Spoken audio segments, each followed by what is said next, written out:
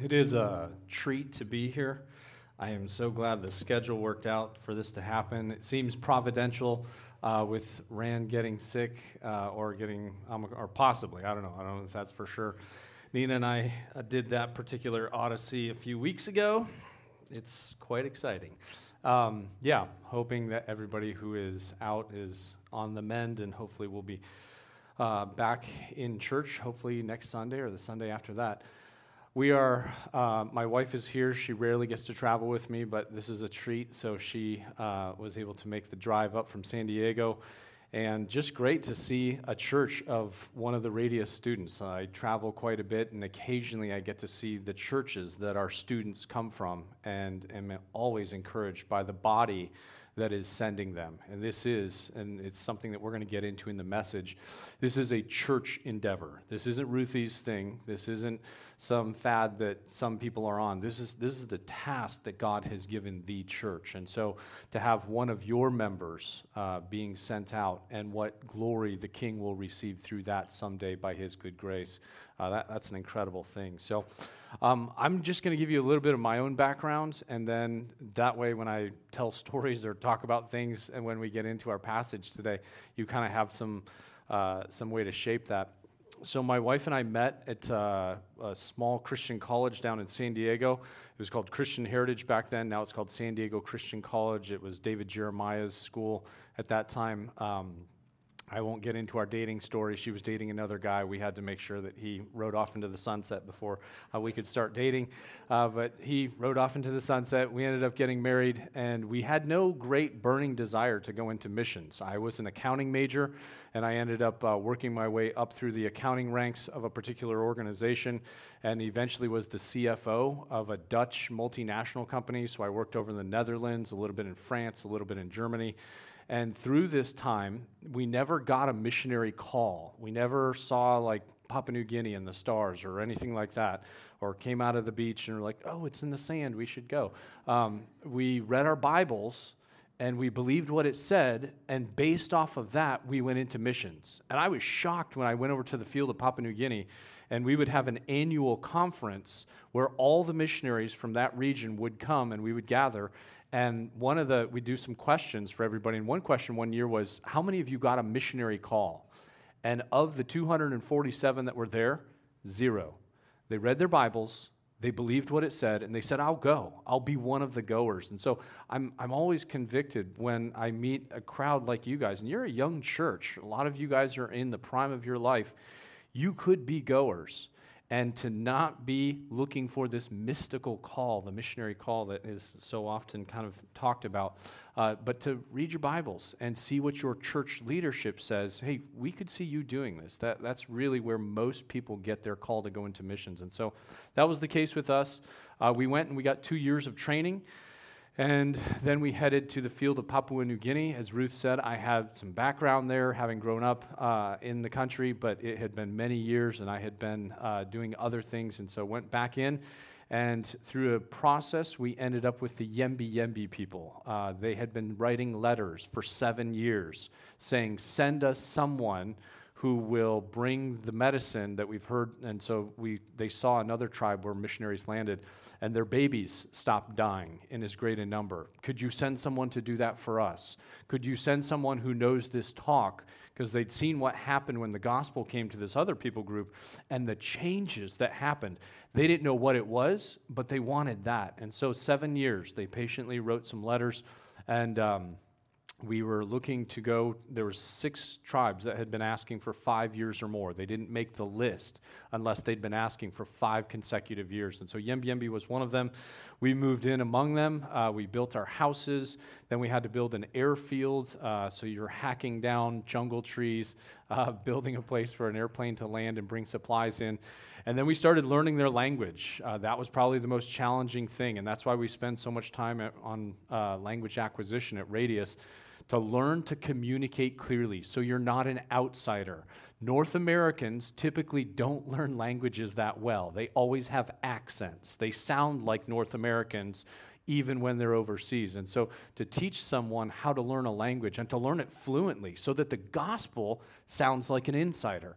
And so it took us 2 years to do that. We got adopted into clans, so they, when we moved in, there's 4 clans in Yembe. There's the ostrich clan, the eagle clan, the black cockatoos, and the toucans. They're all birds.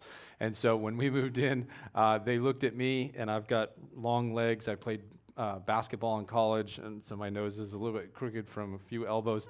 And they said, yeah, you're definitely in the ostrich clan. So they put me in the ostrich clan. My wife's got long blonde hair, so they put her in the eagle clan. And then we had 2 other families that moved in with us, and they put them in other clans. And then they came to us one night, the men did. And what happens in Yembe, a boy changes into a man when he kills a pig at night, a wild boar. Boars get really big over there. A boar with a spear by himself. When he kills a pig at night with a spear by himself, then he changes into a man. And you're always a boy until you do that. And so they came and asked us if we'd done that. And we were like, nah, never done that. And they said, okay. And so they they came up with a name for us because somehow we had been allowed to marry and we'd fathered children, but we were still boys in the Yembe frame of life. And so they came up with a name for us, and they called us overgrown boys because we were these large-bodied guys who somehow hadn't killed a boar yet, and we'd been allowed to marry. And so we had to learn how to hunt, and we had to learn how to sneak through the jungle at night with a spear and kill a boar for the first time. And we didn't do it because we're into hunting.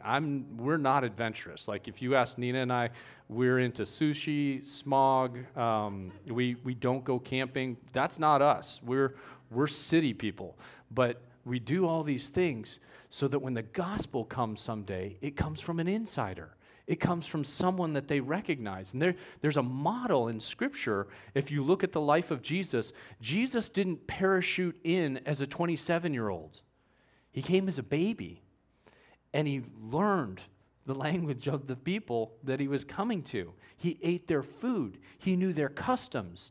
The local Israelites, the ones from his part of the wood, they knew, okay, those are his brothers and sisters. He's the carpenter's son. He was a known commodity. And for missionaries, effective missionaries, to know the culture, to know the people, to eat their food, to hunt their pigs, to do the things that those people do, so that when the gospel comes, it comes with that power.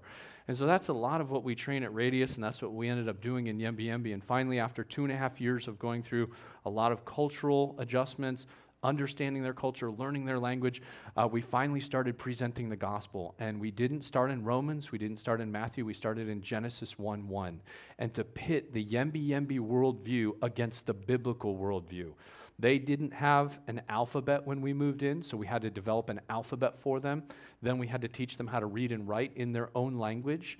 Then we had to translate the scriptures into their language to stay ahead. So it wasn't our word against their ancestors' word. It was the God of this book against what their ancestors say. You choose one. One is true, one is false. But to present all of that, the work that went into that prior was so long, but it presented this opportunity. And so the day we started teaching, the whole village turned out. And there's about 1,000 people in the Yembe village. And the Yembes aren't like North Americans. The Yembes, if they like what you're saying, they'll yell from anywhere at any time. They'll yell in the back and they'll say, keep talking, this talk is good to my belly. The belly is the seat of the emotions. In America, it's the heart. My heart is broken, my heart is full, that kind of thing. The Yembes, it's the belly. If they don't like what you're saying, they'll yell from anywhere, shut your mouth, this talk is going to make me throw up, because again, it's coming from their belly. And so you know exactly when you're teaching if you're doing a good job or you're doing a bad job. You're flying or dying, one or the other, but they're going to let you know. So we start teaching, and we're walking through this God who is so different from their gods. One of the misconceptions is you're teaching to blank slates. Not true. They have answers for where people go when they die. They have answers for where sickness comes from. How come crops fail? How come crops do well? How come this family has 5 children and this family has none? They have those answers. and to present this God who is so different from their gods, to lay out all the Yembi foods when we were walking through creation and how God creates such incredible variety. The Yembis have 17 different kinds of sago. They have 15 different kinds of bananas. And then they had foods that they'd never seen. We flew in foods from Australia because Papua New Guinea is really close to Australia. We flew in oranges and apples, never seen them in their life. Cut them up into as many small pieces as possible, laid them out on a table. Everybody got to taste them for the first time. Does God eat food? This God of the book, does he eat food? No. Why did he make such incredible variety? Because he loved you. He loves me. This is the God that we're talking about. This is his character. This is what he's like. And to see the Yembis falling in love with this God before they even knew the full narrative of what he would do for them. And we teach and we keep going, and I don't have time to get into it, but the hinge point of humanity, Genesis chapter 3. Man, if you don't know Genesis chapter 3, if Genesis chapter 3, the fall of mankind, isn't pivotal in the gospel presentation, there's something that is missing. And the Yembis, seeing when Eve and Adam take the fruit and eat it for the first time, we would act things out. We would teach and then we would act it out because they're concrete learners. They'd never sat in formal education before. And so when we would act things out, we're acting out Eve eating the fruit, and I'm Satan. I've got a black bed sheet on, and my coworker's wife was Eve. And as we're walking around, and I'm whispering to her, whispering loud enough for 1,000 people to hear, Eve, Eve, just eat the fruit, and your eyes will be open, and you'll be just like God. And the Yembis, these are unsaved people still, so they're yelling at her, they're cursing her like crazy. Look at your belly, you silly lady. Look at your belly. Where did all that food come from? This God is so good to you. Now you're going to turn your back. She's reaching out for the fruit, and some of them get up and they're pulling her hand down because they don't see fables and fairy tales. This is real, and what will happen to them will trickle down to us. And Eve reaches out, second try, she reaches out, grabs the fruit, takes a bite, and everybody goes quiet. And we start talking about the ramifications of the fall. See, in North America, modern medicine, some of the things that we've been successful at having some of the implications of that eradicated. But over there, when we first moved in, it was close to 25% of the girls died in childbirth. By pain, you will give birth. You're going to eat and you're going to have to work in the soil. That was every day for the Yembis. From the dust you came to the dust you will return. The promise. Oh, that's brutal for the Yembis. When we bury people in Yembi, I'm convinced one of the things that Christians, churches, should do more of, expose our children to what it's like to see people die, to take them to hospitals, to take them to funerals. There's an end to life. There's a seriousness. And in the tropics, it's brutal. And the Yembis, but the promise that comes in Genesis chapter 3, I'm going to send one someday. I'm going to send this one who is going to make things right between God and man again. There will be that one coming. And the Yembis held on to that promise when we were teaching. There's going to be one someday who's going to do this. And so we kept going through the Old Testament, and somebody would stand up whenever we'd introduce an Old Testament character, whether it was Abraham, Isaac, David, Solomon, somebody would stand up and say, wait, stop the talk. Is he the one? Is he the one? And it was such a great thing because the whole Old Testament is pushing for the one. That's the purpose of the Old Testament, the one who will make things right between God and man again. And finally, we get to the New Testament, and John the Baptist is standing there in John chapter 1. If you read it today, in John chapter 1, John the Baptist sees Jesus walking alongside the river Jordan, and he says, "Look, the Lamb of God who takes away the sins of the world." And we've got about 7 Yembis that stand up. Wait, stop the talk. Lili jono li dagomonima, lili dokinok nimalo omomonamaduguanes. That's their language. He, John, the one that John is speaking of, is he the one? Or are we waiting for another? And guys, it's a privilege of my life. I hope Ruthie gets to do it someday, to say he's the one. He's the one who's going to make things right between God and man again. Oh, man. And the Yembis, again, they're not formal learners, and so they start yelling, "Stop the talk of John who dunks in water. We don't want to hear about him. Tell us about this guy." And to see them fall in love with Jesus, because Jesus came for people like the Yembis. Jesus didn't hang out at TGC conferences. He wasn't at the White House. He wasn't at centers of power, of political power, religious power. Jesus came for people like the Yembis. Like there's a natural inclination. He finds people. He touches people. People with leprosy. People, widows who have lost their only son, and he brings them back to life. And oh man, the excitement of the Yembis. Man, if Jesus was here, he'd fix your foot. And some of the guys who have different things wrong with them, and some of the ladies whose backs are permanently, if Jesus was here, he'd do these types of things in this environment. And our guys falling in love with Jesus. And then the day we got to present the gospel, we actually did the death, burial, and resurrection, acted them all out.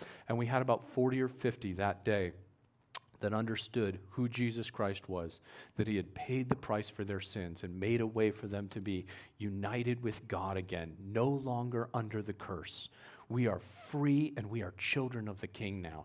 And from those 40 and 50, how those 40 and 50 lived, how they died, the church continued to grow and grow and grow until it's over half the village now. I go back every year to check on the Yembi Church. I'll be going back in 3 months to check on them again, just because they're still our babies. We still love them dearly. That's the church that by God's grace has been planted, and they're starting to reach out and send their own missionaries to other people groups. And so that's a little bit of the background that I'm speaking from today. If you've got your Bibles, we're going to go over the passage that was the reading for today, Matthew 28. This is commonly called the Great Commission. And there are 4 instances of the Great Commission. There's 5. There's one in Mark 16. There's one in John 20. There's one in Luke 24. There's one in Acts 1. So we've got 5 different places where the Great Commission is given. But we're going to focus on the one today that is the most encapsulated. It has the most detail to it. It's the one that is clearest. And that's found in Matthew 28, the last chapter of Matthew, and the final verses of the book. And so we're going to start in verse 16, and I'm going to pull 4 things out of this, then we'll jump to one other passage, and then we'll be done for the day. Matthew 28:16. Now the 11 disciples went to Galilee, to the mountain which Jesus had directed them. And when they saw him, they worshipped him, but some doubted. And Jesus came and said to them, all authority in heaven and on earth has been given to me. Go, therefore, and make disciples of all nations, baptizing them in the name of the Father, the Son, and of the Holy Spirit, and teaching them to observe all that I have commanded you. And behold, I am with you always to the end of the age. So there's 4 things in here that I want to unpack that I think is really helpful for you guys as a young church, 2.5 years old from what I understand, as a church to understand as you try to fulfill why Jesus left us on this earth. Why do churches exist? We exist for the glory of God, but we exist to accomplish a mission. That's where this passage gets its name from, the Great Commission. What we're commissioned to do, what the church is about. Not what individuals who get really excited about going overseas, what the church is commissioned to do, and that's this task. And so, number 1 that we see from this passage is we see that we are men and women under authority. Jesus says, all authority in heaven and on earth has been given to me. What that means is, if you're a Christian, you're a person under authority. Your dreams, your passions, your experiences, they all come under someone else. They come under a king. If you're a non-believer, if you're not a Christian, you can do whatever you want. You're a person without any authority over you. But if you're calling yourself a Christian, a Christ follower, you're a person under authority. And that's a different concept for North Americans today, to find that my passions don't rule me. My experiences don't tell me what to do. My God comes first and foremost. Most young people today are trying to find, okay, this is what I'm good at. These are my giftings. These are my passions. Now, how will I fit Jesus into that? And the king says the direct opposite is true. You're under my authority, if you're a Christian. Man, when I got to Papua New Guinea and I'm learning a language, again, I have an accounting background. I'm coming from a CFO background, and I didn't really get to use a lot of my giftings in the middle of the jungle. It's just not a great place for a guy with a bunch of financial background from Western Europe to apply himself. It's just not that way. When you look at the Bible, you look at it from the king's perspective, and the king says, if you're going to be one of my children, this is what I'm about. You're a person under authority. And then point number 2, Based on that authority, Jesus says, all authority in heaven and earth has been given to me. Therefore, go and make disciples of all nations. Now, when we hear that word nation, I don't like to go into the whole Greek thing. One of my jobs on the team when I was over in New Guinea was I was the lead translator. So I translated all the Pauline epistles, all of the Gospels except for Mark, and then I translated the Pentateuch, Genesis, Exodus, Leviticus, Numbers, Deuteronomy, most of those books. And so I translated all that stuff, and so to look at it and to understand from a translation background, nations, when Jesus says, go and make disciples of all nations, it does not mean political nation states. It's not like Germany, Mexico, the United States. It means what it says in the Greek actually is pantata ethne. Ethne is the word that we get ethnicities from. That's where we draw this word called ethnicities from. So Jesus is saying, take the message about me to all ethnic groups. And if you dive down into what an ethnic group is, the number one factor for what makes up an ethnic group, head and shoulders, even an objective anthropological definition, language. Language is the defining mark of an ethnic group. And there are about 3,000, a little over 3,000 language groups left today that still have no gospel witness. And we look at this and we wonder why. Why is that still the case? The majority go to places that are reached, but to get to those ethnic groups, the pantata ethne, the people groups that still have no gospel, that's going to take some sacrifice. When I was translating the book of Romans, I was in chapter 3, and my translation helper's name is Tarangawi. And Tarangawi had a sharp mind. He was one of the quickest guys I've ever met. Tarangawi, we're going through chapter 3 of Romans, and we ran up against a really difficult spot. And so I was using a modified literal, and then I had a few other versions of the Bible. So I grabbed one of the versions of the Bible, and I started opening up, and Tarangawi goes, wait. What are you doing? I thought we were translating only from the Bible itself. What's this other book? And I said, Tarangawi, this is another version in my language. And Tarangawi goes, what? You have more than one version of this book in your language? And it just dawned on me right then, and I started to get nervous. And Tarangawi asked me the horrible question. And he goes, how many versions do you have in your language? And I'll be honest with you. I lied. I said, Tarangawi, we've got about seven or maybe 8. And he does what all Yembi-Yembis do when they get surprised when something's so big. He goes, and his head just goes down. I came back to the United States and I started looking. And do you know how many versions there are in the English language? There's over 800 versions, 800 translations of the Bible in the English language. You get into the study Bibles, you're up into the thousands. Does God love the English-speaking world so much more than the rest of the world? Does he care about us? Are we some special people because we speak English? Or have we missed some common thing? One of the things that shocked me to no end was, you remember the disciples who became the apostles, 13 of them, so Judas drops out, Matthias takes his place, and then Paul, the apostle to the Gentiles, you got 13 apostles. Of the 13 apostles, only one of them died in his home country, James. All the rest of them died in foreign countries. And as they're going, they're teaching and they're strengthening churches and they're planting churches. The apostles understood this so well. This was the mission of their life to the end of their days.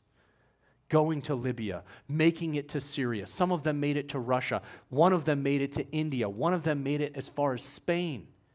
And they died in foreign countries. This is the commission that God gave to his followers. This is what we are about.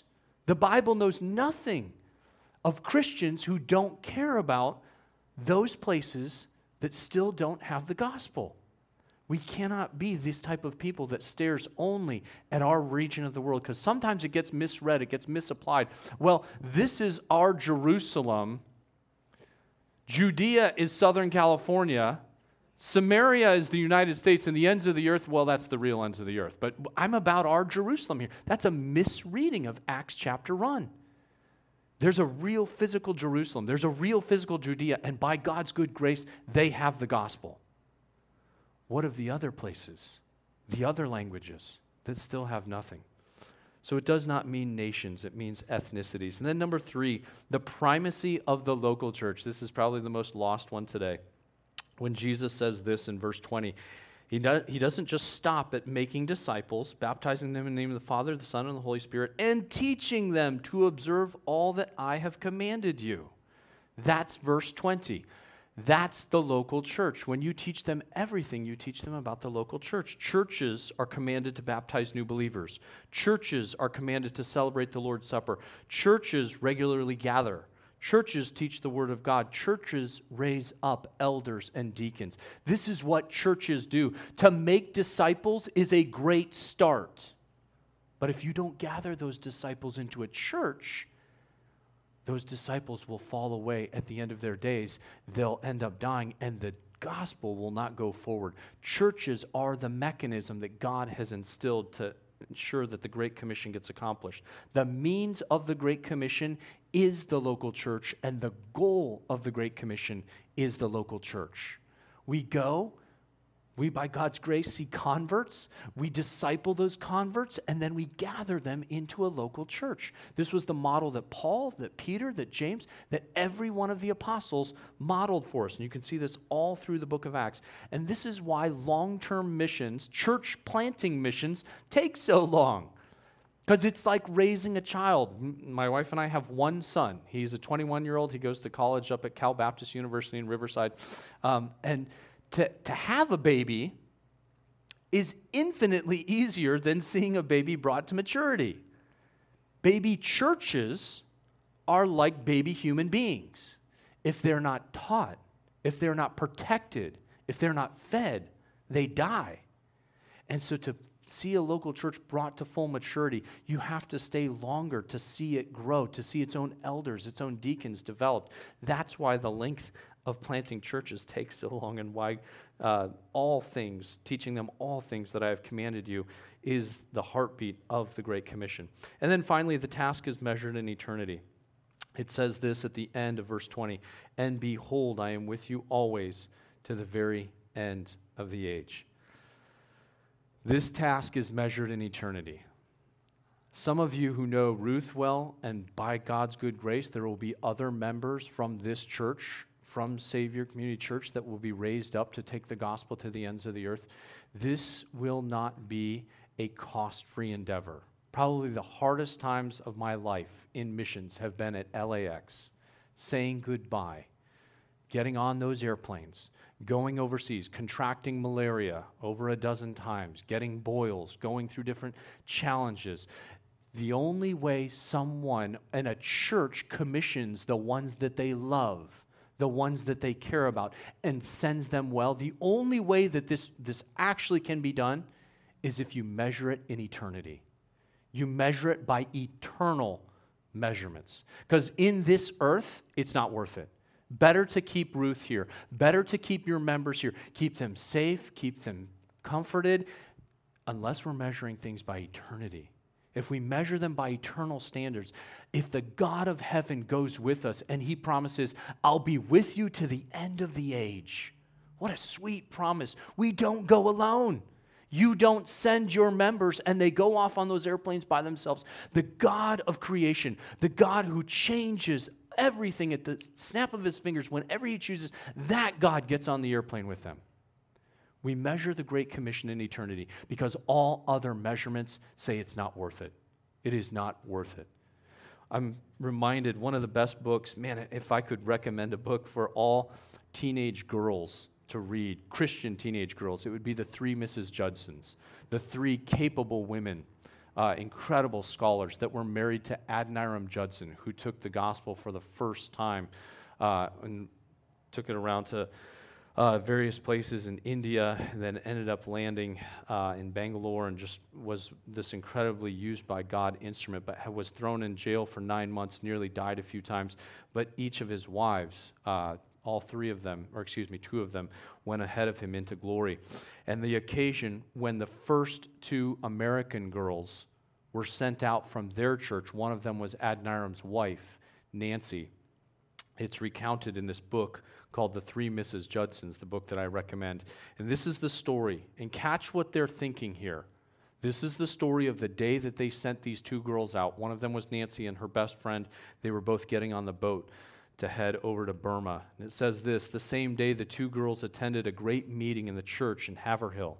The church was jammed to the rafters with onlookers. Some were merely curious to see the first foreign American missionaries in person. But to most, the occasion was a heart-wrenching farewell to the two girls that they had seen grow up almost as members of their own family. The pastor, Pastor Parson Allen, delivered the sermon. The good old minister had known the two girls since infancy, many times visiting their house, and the dances that they were whirling about and flushed and happy and enjoying themselves brought to life. He spoke to them and said this before the packed throng as if he were their loving father. "My dear children," he told them, "you are now engaged in the best of causes. It is the cause for which Jesus, the Son of God, came into the world and suffered and died. You literally forsake father and mother, brothers and sisters, for the sake of Christ and the promotion of his kingdom."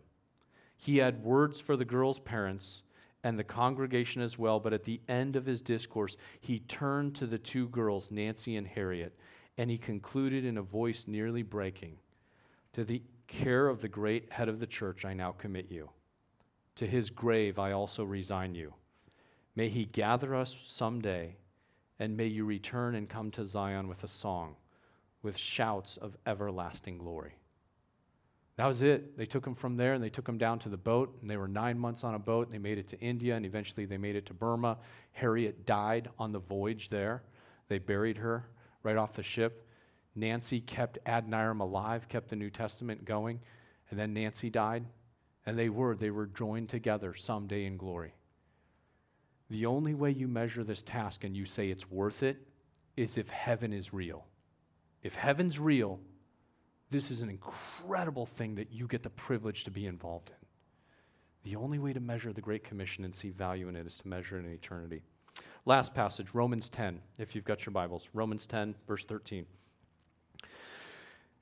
As we see Paul giving a synopsis of what the missionary task is, and I'll wrap up with this. Paul says this in Romans 10, verse 13. "For everyone who calls on the name of the Lord will be saved. How then will they call on him of whom they have not believed? And how are they to believe in him of whom they have never heard? And how are they to hear without someone preaching?" Paul's asking a series of rhetorical questions. Rhetorical questions are questions everybody knows the answer to. We all know that no one can believe in a God that they've never heard of. And no one can believe in this God unless someone preaches to them. Dreams are great. Dreams don't lead people to salvation. Dreams lead people to other people who do know the gospel message. Tracts are wonderful. We still have to have somebody to preach. But then he says this one spot, or in verse 15, and this is the part that I think is special for you guys as the church body. It says this: "And how are they to preach unless they are sent? As it is written, how beautiful are the feet of those who preach the good news." They can't understand unless someone preaches to them. But the preachers can't go unless someone sends them, unless a local church sends them. This is where we get this idea. John Piper he puts this in a great synopsis. You have three options when it comes to the Bible and missions. If you believe this book to be true, the Bible, you can be a goer, you can be a sender, or you can be a disobeyer. There's no fourth category. You're a goer, you're a sender, or you're a disobeyer, if this book is true. And for senders to be radical senders, for you guys to be involved, not just writing checks, but to visit, to send packages, to know why your members are going through the various steps that they're going to have to go through. When William Carey, he's the first missionary to go to India, went to India, him and his friends were sitting around and they were thinking through how this was going to happen. And they came up with an analogy, and the analogy was this. They said that Carey was like somebody going down a deep, dark well. And Carey was going to go down, and Carey says, "I'll go down the well if you'll hold the rope." And Carey was thinking of the guys who were his home church, the leaders of his home church, that they were holding the rope. And I honestly believe this, that I think someday when the king returns, the king's going to ask the people who go down the well, "Show me your hands. Show me what it cost you to take the gospel to these places, to these languages that have never heard of my name. But the people at the top of the rope, the army, probably about 90% of you, maybe 10% by God's grace, may end up being goers. But about 90% of you, this is the average for churches in America, are going to be senders by God's good grace. And when the king returns and he asks, show me your hands, what did it cost you? Not what did it cost the church, you as an individual, to send the members of Savior Community Church to the ends of the earth. Because we all have a part to play in this. I praise God for Dave Johnson from my home church, who's in heaven today. But he had a little travel agency, and he helped us get tickets. He helped us find the best deals. He didn't pay for them, but he used his business to help us get to the field. And then for, dear servants like Shirley Friedman and Marv Friedman, who helped our son when he came back and was needing some different things. And they would send us packages. And every 3 months, I knew that I was going to get a package from Shirley Friedman, and it'd have Tapatio hot sauce in it. We can get Tapatio in Papua New Guinea. I love Tapatio. It's like nectar of the gods. But not Cholula. Cholula is ridiculous. But to be a good sender. And Shirley Friedman's in heaven. She's in heaven right now. What will it be like when the king comes and he asks for you? What kind of senders will you be? Because I think we're all goers, or we're senders, or we're in that third category, the disobeyers. I'm going to close with this story. When we were in Yembi, we presented the gospel, and after we presented the gospel, 2 weeks after that, the Yembis came up and they visited our house at night. And so our house was built on these huge posts. They were about like this big, and there was rows of them. And so we built this house, and they were built like their houses. Their houses have the same thing. But what happened, because they helped us build the house, they knew, okay, this is where they bake their food. This is where Nina teaches Bo how to read and write in English. And this is where they sleep. And so they could walk under our house because it was 8 feet off the ground. And they had this long pole that if they ever needed to wake me up at night, they would hit the bottom of the floor. And our house had bark walls, and then the floor was plywood, 3/4-inch plywood. And so they would hit the bottom of the floor, and you thought, it was Armageddon or something. You would be sleeping, and just boom, the bottom of the floor would bounce, and your head would bounce off the floor. And so they'd wake me up. And so sure enough, 2 weeks after we present the gospel, boom, boom, bottom of the floor goes crazy. And so I go out to the window, and I yell out there, and I go, who is it? And it's a typical Yembi response. They go, it's me, it's me. I know it's you. What's your name? Oh, it's me, your tribal father.